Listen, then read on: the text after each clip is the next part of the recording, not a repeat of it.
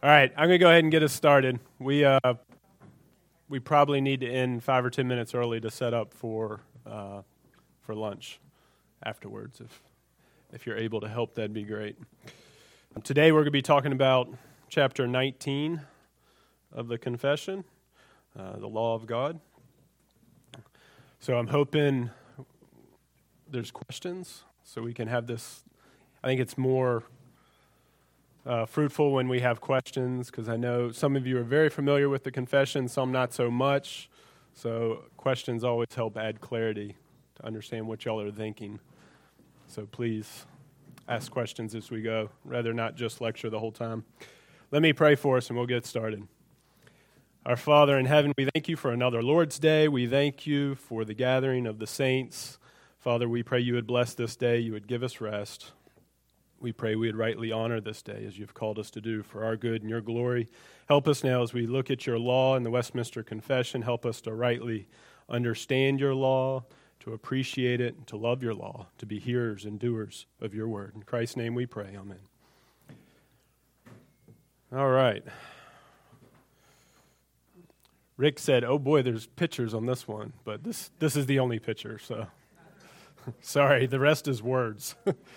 Actually, it's just the confession, too. So I tried to make them as big as I could. But some of them don't even fit on one page, so we'll work through it as we go. All right.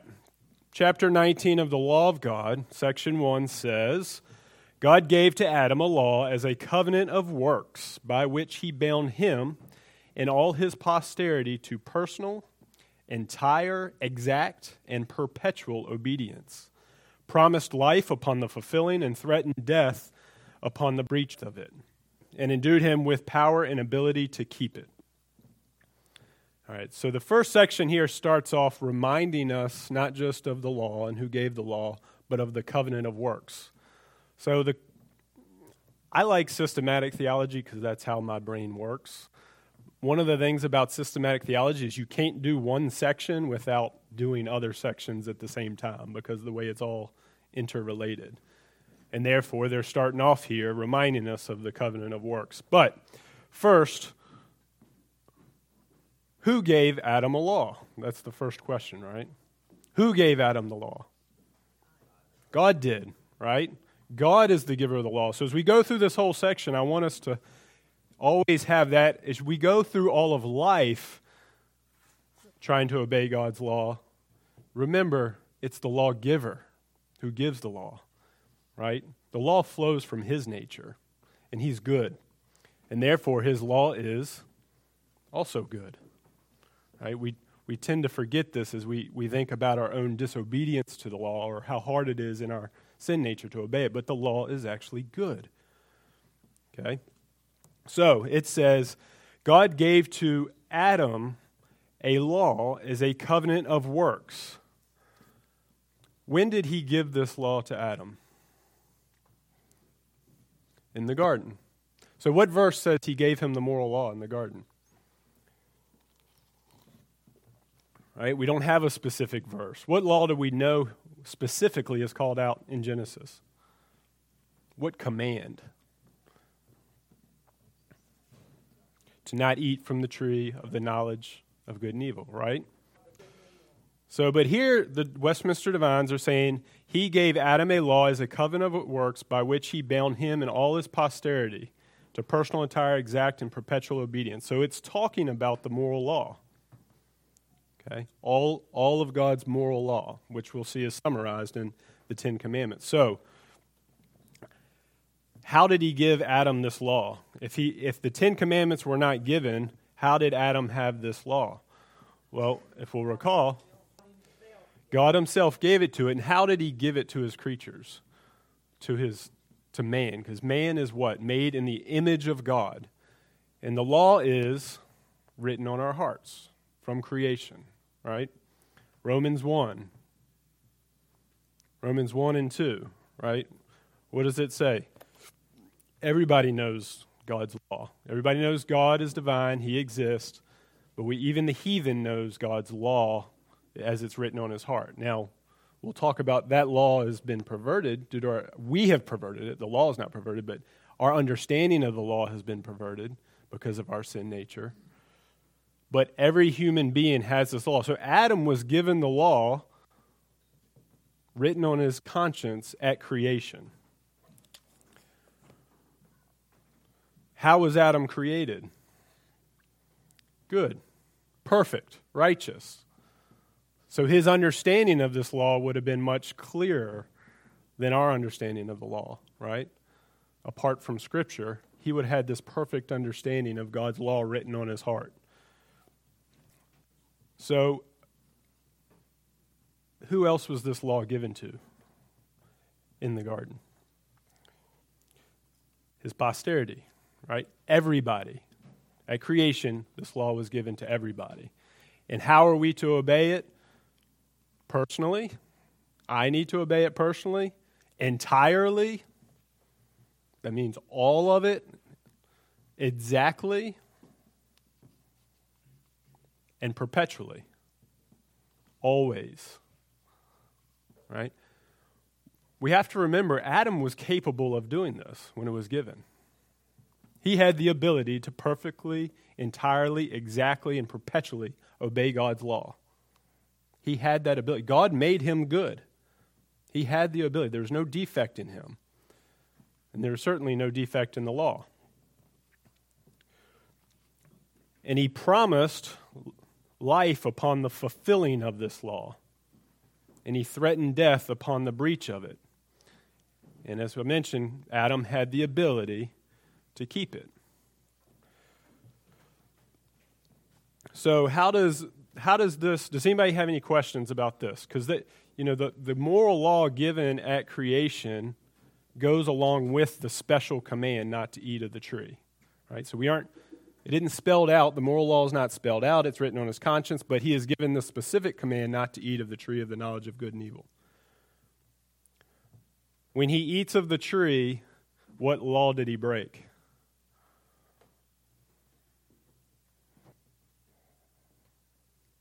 What do we think? Any guesses? Most theologians would say all of them, right? All the commandments were broken at the eating of the tree, if you think about it. The first commandment, did he honor God as the only true God? No, he didn't. False worship, blasphemy against God, not honoring the Sabbath by looking to enter into the rest that God was holding out for him, right? Did he honor his father? No, right? Did he murder? Well, yeah. Who died? Him, Eve, and the rest of humanity, right? Think about him. Stealing what wasn't his, not holding to the truth, God's revealed will, not being content with his own situation and coveting, falling. So all 10 commandments are broken at the fall, right? Let's go back to chapter 4, section 2 of the confession. After God had made all other creatures, he created man, male and female, with reasonable and immortal souls, endued with knowledge, righteousness, and true holiness. He's made perfect after his own image, having the law of God written in their hearts and power to fulfill it, and yet under a possibility of transgression, being left to the liberty of their own will, which was subject unto change. Beside this law written in their hearts, they received a command not to eat of the tree of the knowledge of good and evil, which while they kept, they were happy in their communion with God and had dominion over the creatures. So here we see the moral law combined with the special command in the covenant of works. So this idea of the covenant of works being all of the moral law, okay, that we are required to perfectly and perpetually keep. Any questions? Comments?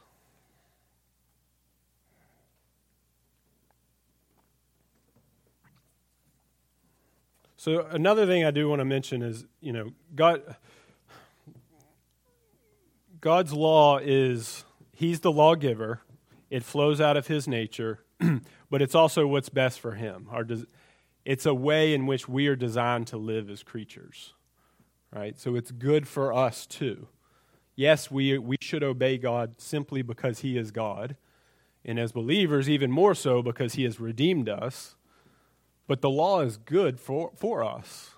So the example we use in the 4th and 5th grade Sunday school class is around this idea of design and God's design in his law is the idea of a fish swimming in the water who wants to be free from the water, right?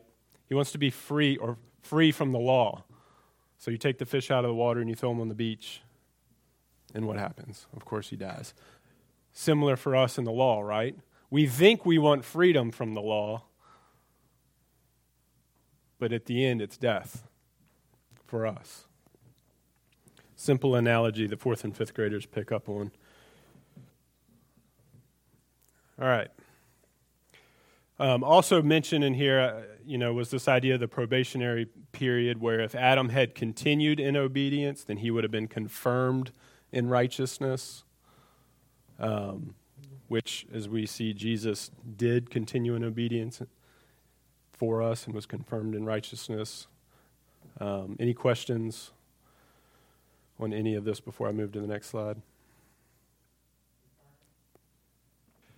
Yeah, so he is passing a test, so to speak. Yes, you were righteous. You fulfilled it. We see this language when Jesus came to fulfill the law.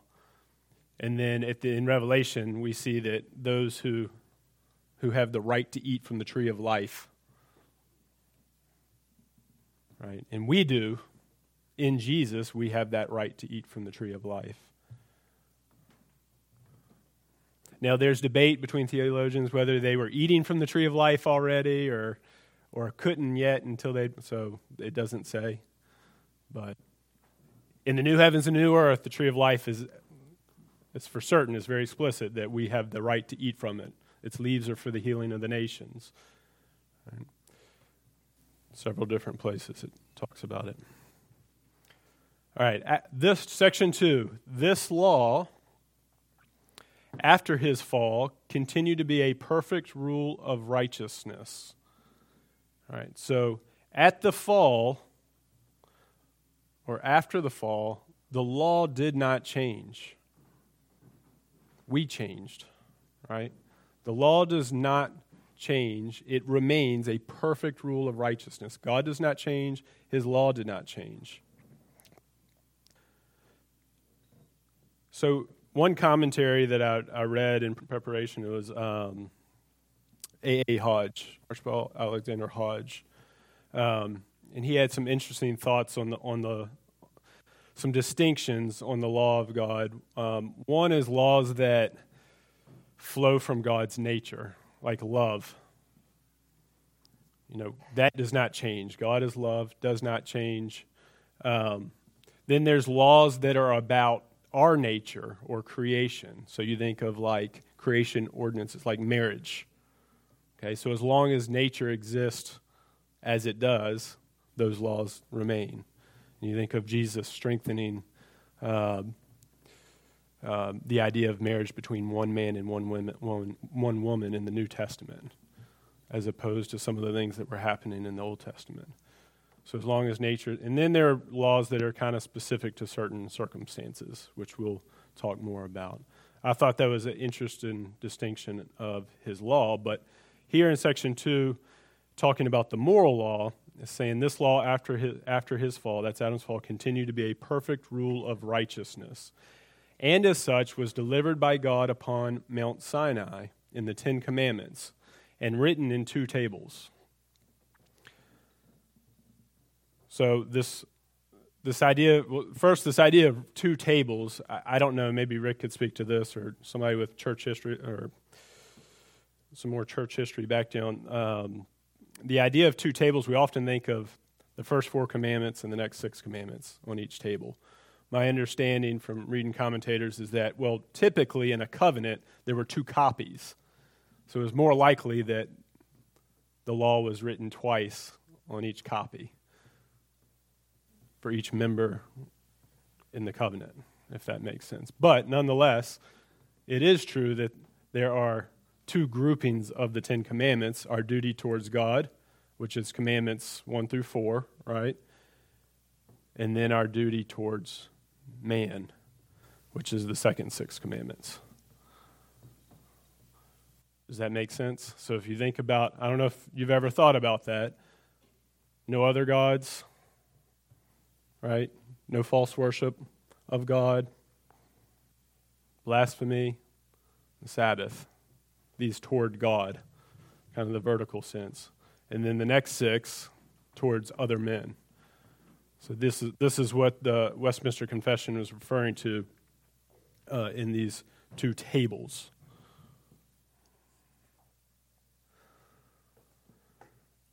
Jesus, of course, summarizes these 2 tables in the Gospel according to Matthew in chapter 22. Love the Lord your God with all your heart, mind, soul, and strength.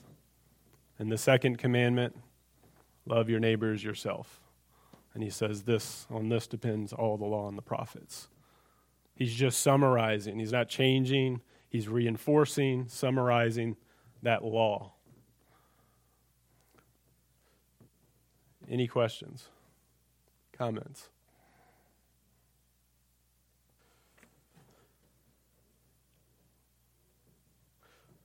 All right. So we had the law from the beginning at creation all the way to Moses. Everybody still had the law. It's written on everybody's heart. Now we have the law explicitly given to God's people on Mount Sinai, written on the tablets, which is the same law, right? So that's the moral law, the same law that was given in the garden and that's written on man's heart in creation. Besides this law, commonly called moral, God was pleased to give the people of Israel as a church under age ceremonial laws, containing several typical ordinances, partly of worship, prefiguring Christ, his graces, actions, sufferings, and benefits, and partly holding forth diverse instructions of moral duties, all which ceremonial laws are now abrogated under the New Testament. All right, so he gave to who? The ceremonial law, which is the next category that the confession calls out, is given to who? Okay. So unlike the moral law, which was given to everybody, written on man's heart, this law was given specifically to a nation. And what was the purpose of the ceremonial law? Typical ordinances. That doesn't mean just like ordinary ordinances. That means they are types or shadows of things to come. Can anybody think of an example of a typical ordinance that might be related to worship in the Old Testament? There's lots of sacrificial laws, right? What's the point of those? How are they typical? Because they're pointing to their need for a sacrifice, right? An atonement for sins, and that was coming. So ultimately pointing to God is going to provide that sacrifice.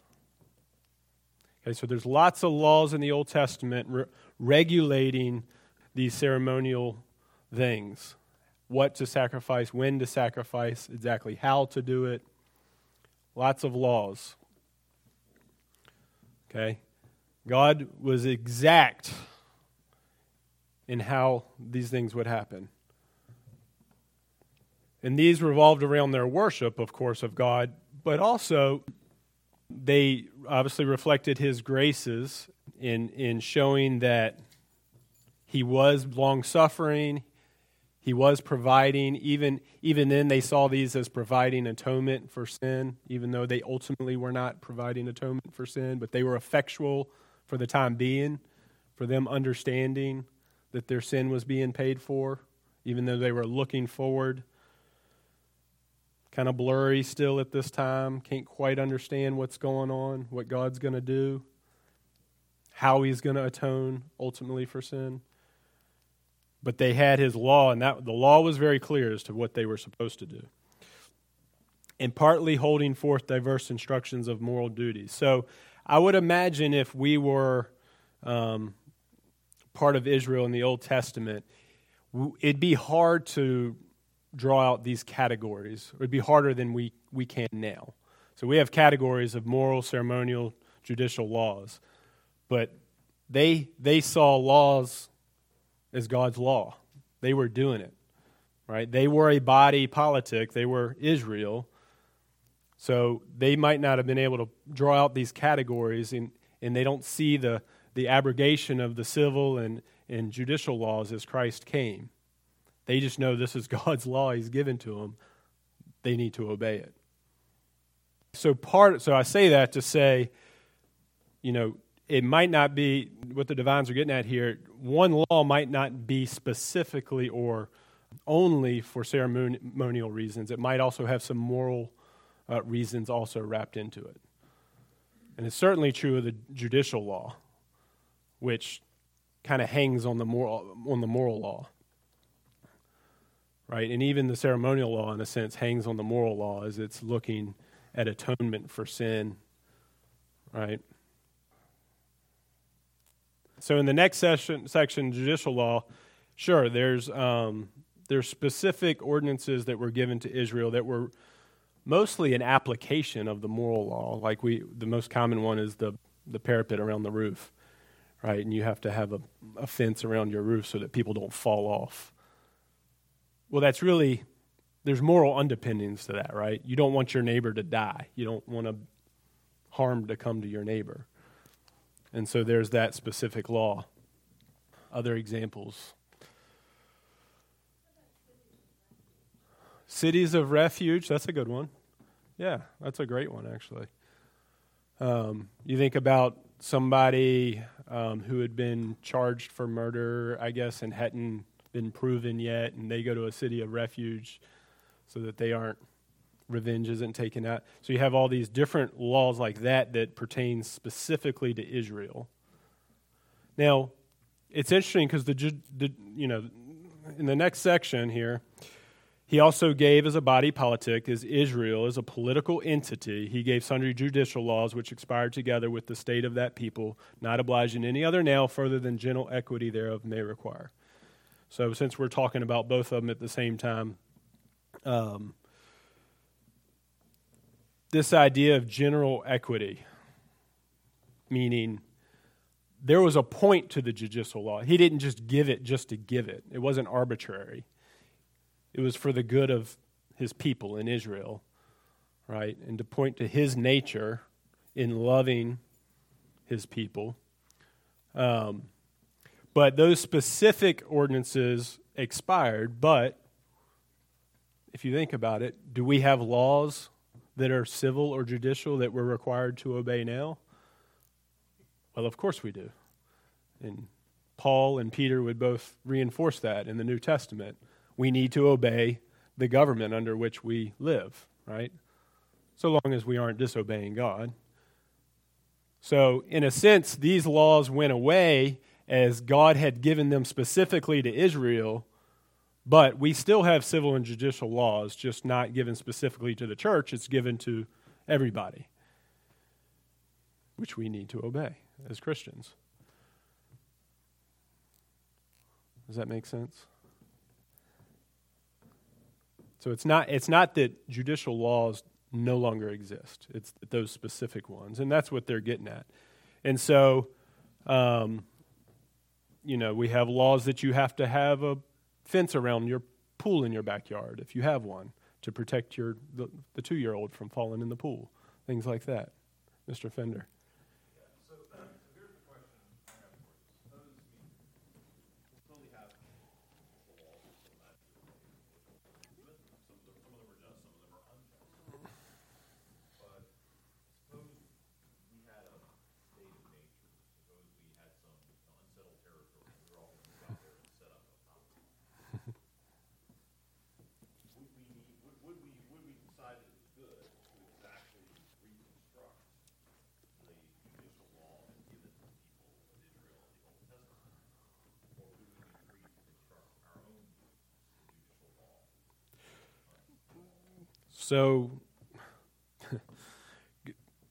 So I guess, first of all, that's a theoretical question. I'm not sure that would ever happen. Second, I think the Puritans tried that in New England, and it didn't work out so well. Because your idea is that everybody there is a Christian, is part of the church, and that this government is now...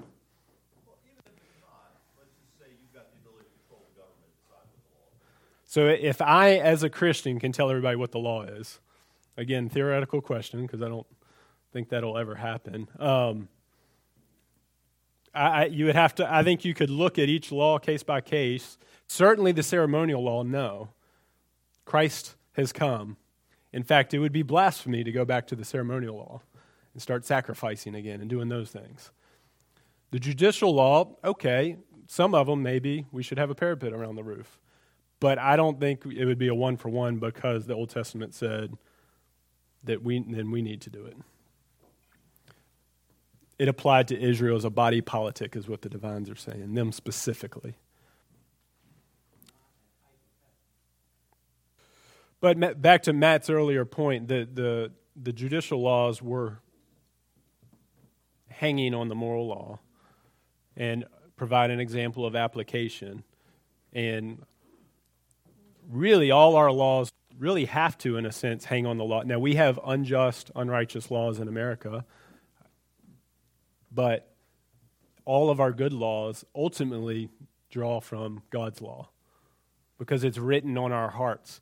We know you're not supposed to kill one another, and so there's a law against it. Why do we know? Because God wrote it on our hearts, and that's His law. So you can't get away from it. You can't get away from God's law, even if as an unbeliever. Everything you're doing is still somehow based on how He's designed you and created you, and the laws you're coming up. Now, you can certainly pervert them, and we do, and create unjust laws and do things we shouldn't do, but you can't escape the way you were made, your nature, right? We're dealing with that in the culture right now, right? Men are trying to call themselves women, but they can't escape the fact of nature. You can jump off a building and say you're going to fly like a bird, but you won't escape nature because that's God's nature. He made it. So, I guess 2 cents. So for every law, there's a positive, right? Don't kill. But the other side of that is protect your neighbor. I don't know if you were alluding to this or not, but the death penalty is the first thing that I start to think of. Should there be a death penalty for murderers? And I think a lot of Christians would probably come down and say, yeah, there should be, depending on the type of murder, first degree. We've splitting it up into different degrees, and there's debate over that. But it should be punished. I don't think we would disagree about that. Murder should be punished, and the murderer should be prevented from continuing to murder. In addition, the positive command to protect our neighbor and to do what's best for our neighbor. There's a multitude of ways. Don't go down Grove Avenue at 70 miles an hour. Right? In a sense, that's the sixth commandment. You don't want to kill your neighbor. Don't be reckless. And there's lots of laws that are based around protecting life, right, and promoting life. Now, unfortunately, we have laws like the abortion laws that are unjust, unrighteous, because we've perverted them. But everybody knows it's wrong, whether they admit it or not. So this is the general equity thereof. So in this, that's a big question. So here, it means that essentially, what is the purpose of the law that was applied to Old Testament Israel? What was the purpose underlying that law? The parapet around the roof, the purpose was to protect your neighbor, to love your neighbor, to protect his life. If that's the purpose, how do we take that same purpose and apply it right now and here? So in that sense, the laws would be equitable or after the same end or purpose. Now, you're asking a much bigger question about equity, I think, that's revolved around a modern notion of equity and us all having the same thing and all that stuff, which I'm not prepared to. Yeah. And yes, in this,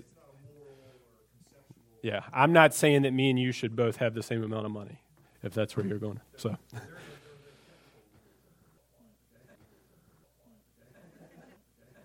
yep. So your question is, what do we do? Do we have to obey it? Yeah, so I would suggest that if a law is not forcing you to sin, then you need to obey it. If it's a law given by our government or the official government, and you're not required to sin by obeying it, you should obey it. You should be submissive to that, to the governors. That now we can certainly work to change those laws, and I agree that's unwise to drive 25 on the interstate. Of course, if everybody's driving 25, it's still meeting the purpose of the law to keep people safe. We just know we could drive faster and still be safe. So, again, I wouldn't be sinning by driving 25 on the interstate if that was the law. A more common application might be tax law. How much is wise to take from your people and to use on what things? And that, gets a little stickier, but I haven't found a way yet to justify not paying my taxes as a Christian, but there may be some. You think about when the world is looking at the church and sees her obeying laws that aren't causing you to sin, but the church is submissive, we're good citizens. This is good. This is a good thing for the world to see us doing that, rather than, fighting for, me, the way I want it, all that stuff. Now, I'm not saying we can't work to change laws. Of course, we want to make them more just and more wise and all those things. But that submissiveness is a good thing, too, as the world looks on. All right. We got about 10 minutes. Any other comments on this? So, this law remains, is what we're going to see here. These two go away with Israel, but the general equity of remains. And the general equity is what? Based on this guy. Therefore it remains. The moral law doth forever bind all. Christians before the fall, or Adam and Eve before the fall, Adam and Eve, and all people after the fall, Christians and unbelievers. So it says, as well justified persons as others. Well, there's only one others, and that's not justified persons. To the obedience thereof. So who should obey God's law? Everybody. We got to start with that, right? Everybody's under God's law. In that sense, we owe obedience to God. And that not only in regard of the matter contained in it, because of the substance of the law. Remember, it's designed for us is good, right? To love God, to love neighbor is good for us, but also in the respect of the authority of God the Creator. He is God. We owe Him obedience. At the end of the day, all we can say is what? We've only done our duty in obedience, what God has required of us. Who gave it. Neither doth Christ in the gospel any way dissolve, but much strengthen this obligation. So, the assembly here is just driving home that the moral law stands. All 10 commandments stand. They don't go away. Christ doesn't do away with them in the gospel. Any questions? Comments? Although true believers be not under the law as a covenant of works to be thereby justified or condemned, yet it is of great use to them as well as to others, in that as a rule of life informing them of the will of God and their duty, it directs and binds them to walk accordingly. All right. So we are no longer under the covenant of works. So when the law has not gone away, we still need to obey it, but we are not obeying it in order to earn God's favor and be confirmed in righteousness as Adam was before the fall.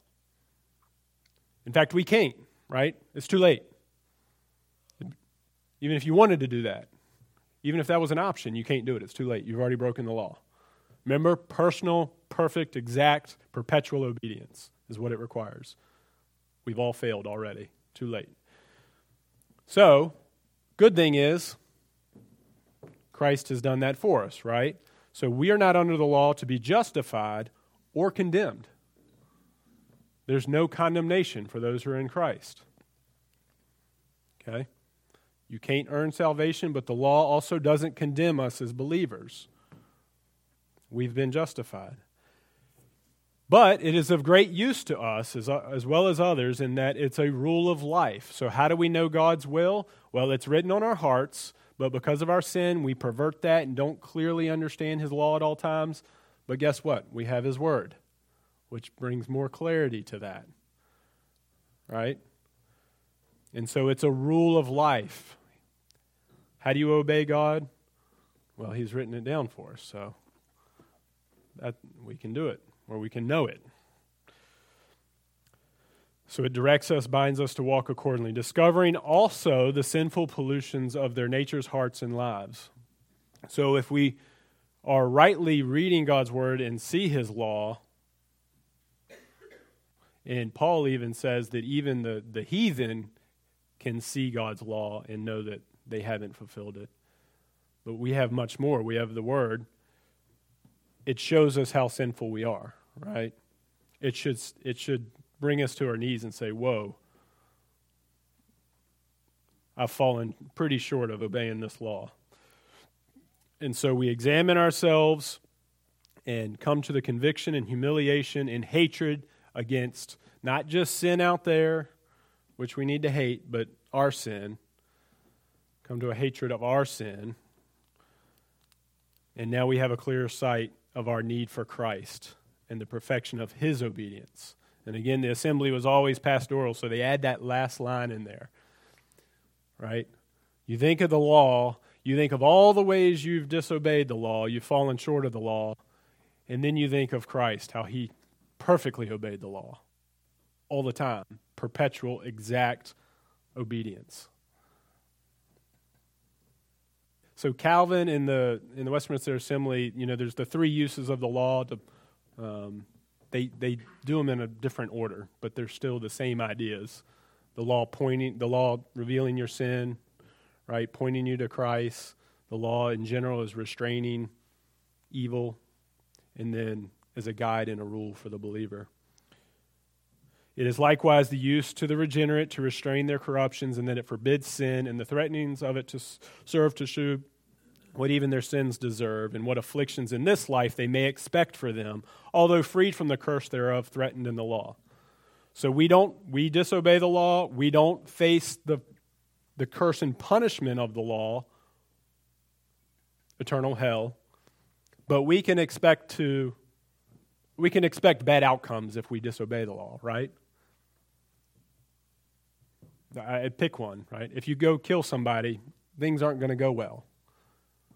You may be a Christian, and you may not face eternal hell, but there are consequences to sin.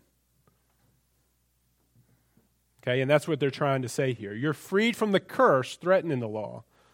Okay, but you can expect some afflictions. You want to disobey God's law, don't expect things to go real well. The promises of it in like manner shew them God's approbation of obedience and what blessings they may expect upon the performance thereof. If you obey God's law, generally you can expect things to go well. Right? God isn't promising some special blessing necessarily for obedience. It's certainly not just being justified, but if, the concept is the same. Disobey, things probably won't go great. Obey, things are going to go better. Now, Christians still face suffering for reasons unknown other than that is God's will. And so we get in this, this mode where we're thinking, well, did I do something to deserve this suffering? And that's something we struggle with. We got to remember God is our Father, right? He is disciplining us, and He's also refining our faith and revealing our faith through sufferings. So that's something we as Christians are always struggling with, is because we don't always obey, and so we're like, oh man, am I getting punished for this? God does discipline us, but He doesn't punish us in that way. Does that make sense? This is something I think we all are going to struggle with until we get home.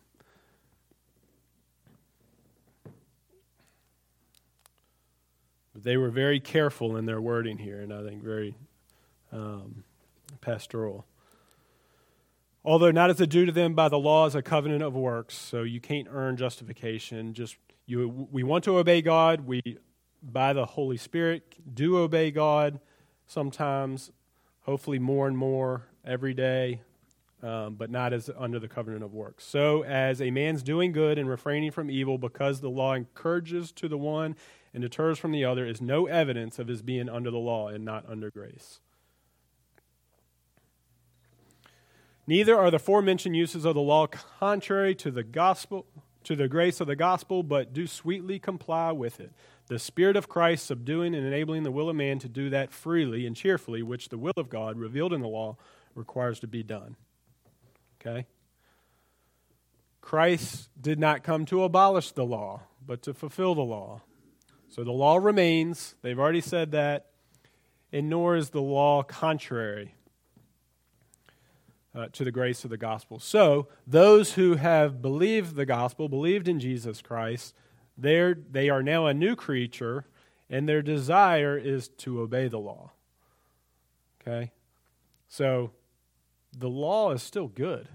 And hopefully as new creatures, we see that more and more. The law, this is good. This is how God's designed us to live.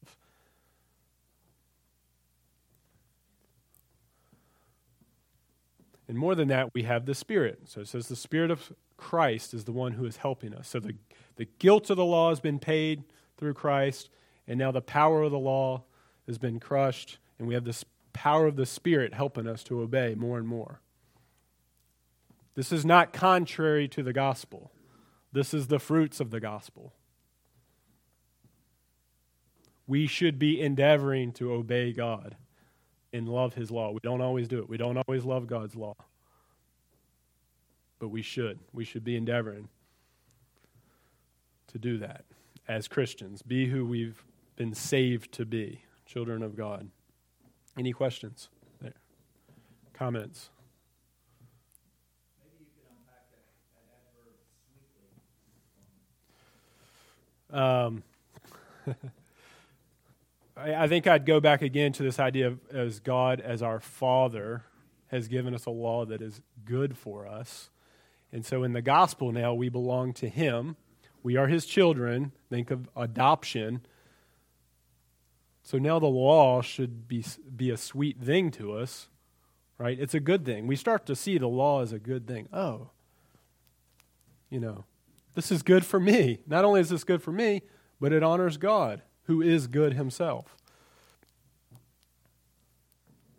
So the fruits of the gospel is obedience to God's law. That is a fruit of the gospel in a believer's life. Thank you.